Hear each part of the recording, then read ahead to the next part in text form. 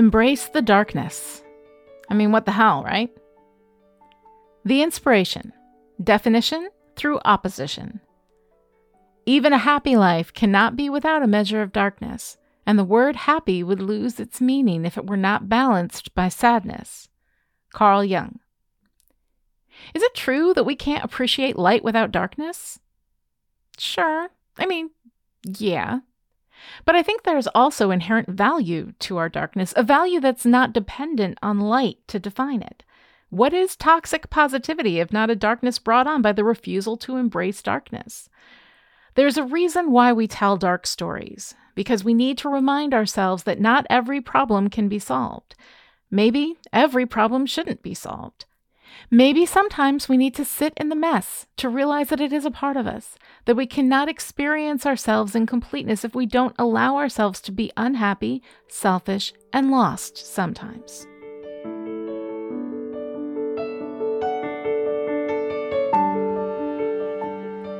The Fat Orange Cat.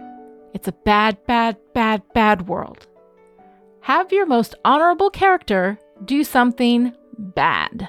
I mean bad, wrong, unjustifiable, hurtful, wicked. Don't cheat. Don't make it because they were drunk or tricked. Make them choose darkness. If you can't do this without breaking that character, then you may want to consider scruffing that character up a bit.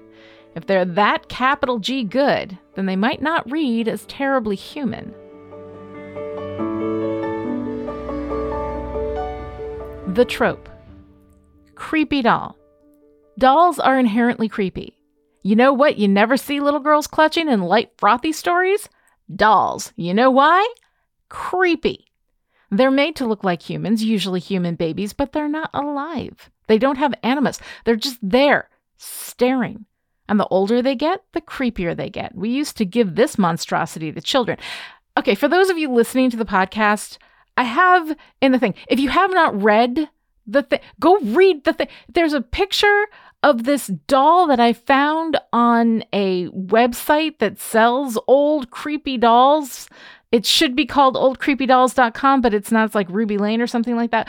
But the doll has this like blondish curly hair and these super pink cheeks and then these eyes that are like incredibly wide with these black pupils with the little reflective light kind of scratched in there.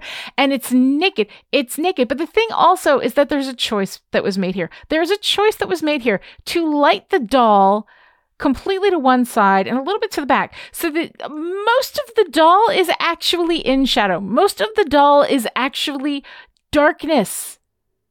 It's creepy shit, guys. I'm telling you. Anyway, back to the thing. We used to give this monstrosity to children.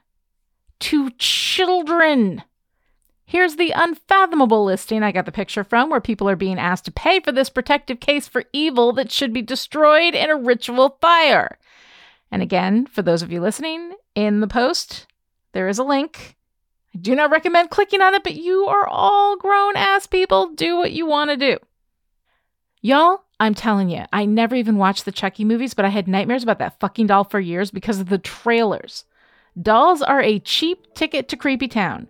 Use them at your own risk. Ugh.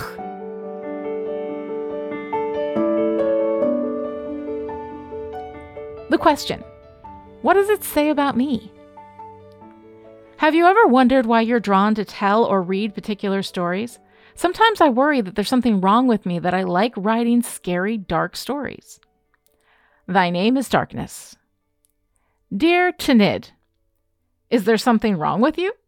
I mean, odds are, there's something wrong with most of us. But without those of us brave enough to write about the things that are wrong, many of us would never face that wrongness. Honestly, the people I've personally known who write dark stories are some of the most delightful people I know. Maybe it's because they work that shit out in their stories, and the fact that they've wrestled that darkness instead of just ignoring it by whistling a jaunty tune is what makes them so delightful. The fact that darkness is there is a given. We all have it. The extent to which we are honest about and face our inner darkness is what varies. you're dealing with it and giving it healthy expression through dark, scary stories. Some people don't do that, and they instead live dark, scary lives. Your choice seems like the healthier way to go to me. I'd say as long as you're not actually hurting anyone in your real life, you're doing the rest of us a service. Carry on.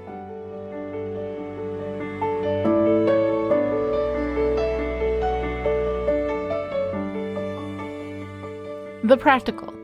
Sharp cravings. Ian left town last week and I've been here by myself, and for reasons I cannot even begin to fathom, I spent all of Saturday watching Sharp Objects.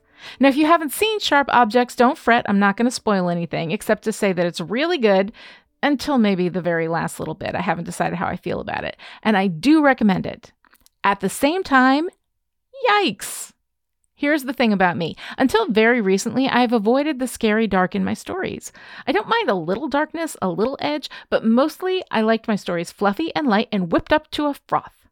I was one of those people who thought that if they could avoid the darkness, they could avoid the darkness. I have learned in recent years that that's a foolhardy presumption. About a year and a half ago, I started doing movie nights with Ian and his best friend Jack and my daughter Sarah. Ian and I are the light and fluffy types. We're sensitive, precious types who don't care for horror, which is kind of funny when you consider that we met because we both do Buffy the Vampire Slayer commentary, but whatever. Buffy, at its darkest, is still mostly fantasy and humor. But anyway, Jack is super into horror, and my daughter Sarah can appreciate a dark tale as well, and I decided that if I was going to be a story expert, I needed to engage with all the genres, so when horror movies came up in the rotation, and they often did, I watched. I hated it, most of the time, but I watched. And something about watching those movies has made me, from time to time, kind of crave the darker stories, which is opening up a whole world of movies, TV shows, documentaries, and podcasts I ordinarily would have avoided. Midnight Mass, The Leftovers, Dirty John, Promising Young Woman, Dr. Sleep. It's interesting to see how the things we avoid often contain something we need. Maybe that's why we avoid them? Maybe.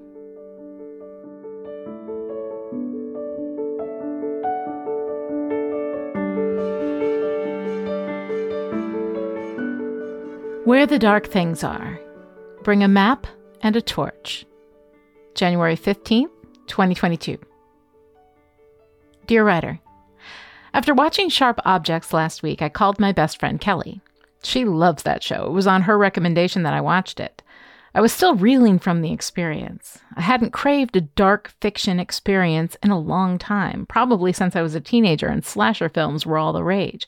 But I'd craved one that weekend, and boy, did I get what I asked for. When we talked about it, Kelly told me she'd read the book a number of times and watched the miniseries over and over, and she loved it every time. I didn't ask her why she loved it. It didn't occur to me to ask. I'm not sure she would be able to answer if I did ask her that question any more than I would be able to answer if she'd asked me why I was suddenly craving dark stories. I have no earthly idea. Our discussion got me thinking about how we all tread our dark places in our own individual ways. Our darkness belongs to us. It is ours, and we deal with it as we will. No judgment. I dealt with my darkness by whistling past it, making jokes, pretending it wasn't there. For almost 50 years, I did that. I tried to battle darkness by becoming lighter and frothier and fluffier until finally I'd made myself brittle. And when the darkness came for me, I cracked.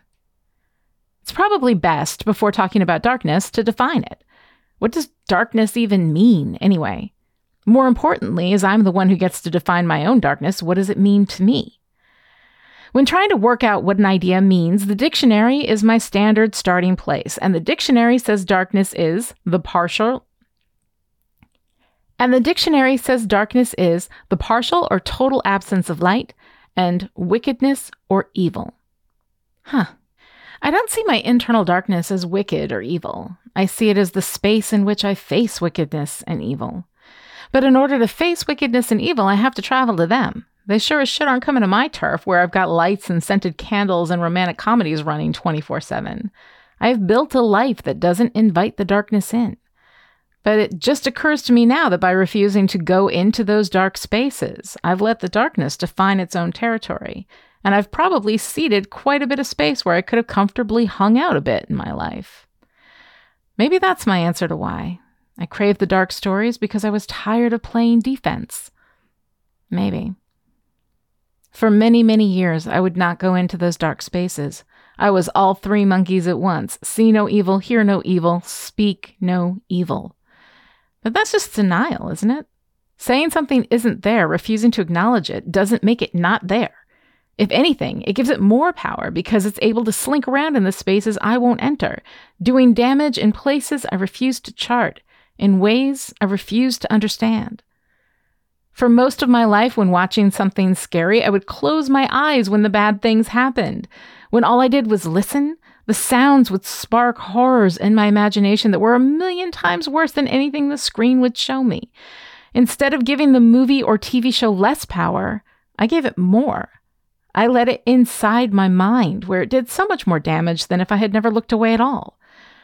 There are theories out there about why we enjoy horror movies. I mean, on the surface, it doesn't really make sense.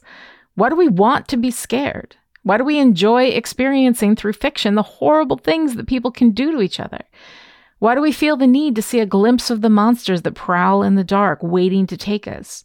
Does it make us feel safer? Like we've navigated a map and can mark the spots where the beasts lay in wait? I don't know. Maybe. All I know about any of it is that the most powerful love I've ever felt is when I fell into darkness and I cracked, and my best friend took my hand and said, I know this place. I will lead you through it. And on the way out, we'll hit the good bars. I know where they all are. And she walked me through. We can't whistle the darkness away, or laugh it away, or love it away. We can only lead each other through it. Kindness, community, and love in the face of darkness shows us where the real power lies. And it's not even a contest. Everything